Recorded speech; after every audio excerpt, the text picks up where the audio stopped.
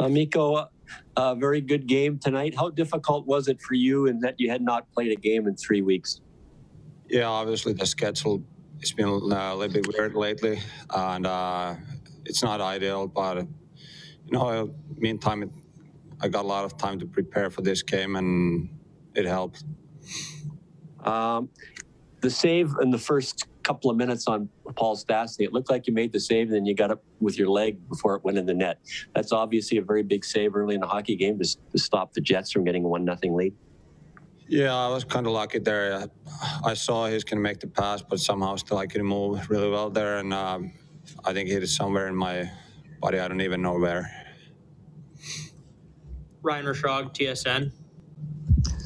Mikko, in the time that you've been with the Oilers, have you seen the team as strong as it seems to be right now? Kind of as confident in figuring out ways to win games? Like, is this as good as you've been since you've been here? Yeah, no, it's like more consistent. Like every night we're coming out like the same way, basically, and that helps. And we've been playing like really well. And if you compare the start of the year and now, I think there's a huge step for our team so far, and there's still like more.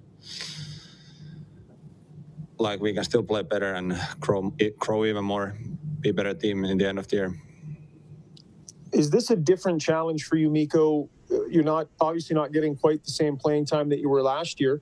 Staying ready with these sort of long layoffs and such, how big a challenge is it? And I mean, obviously you played very well tonight, so you're having some success with it.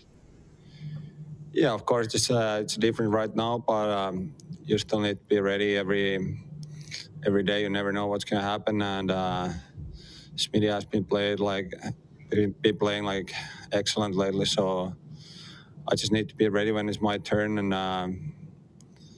that's my job right now. Last question, Jason Gregor, TSN 1260. Mikko, can you talk about the new mask? What's the motivation for it? What's behind it?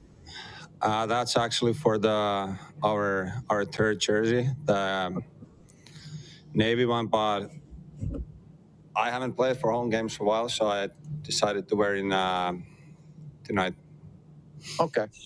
And you talked a little bit about it with Ryan, just, getting into that rhythm when you're not playing lots.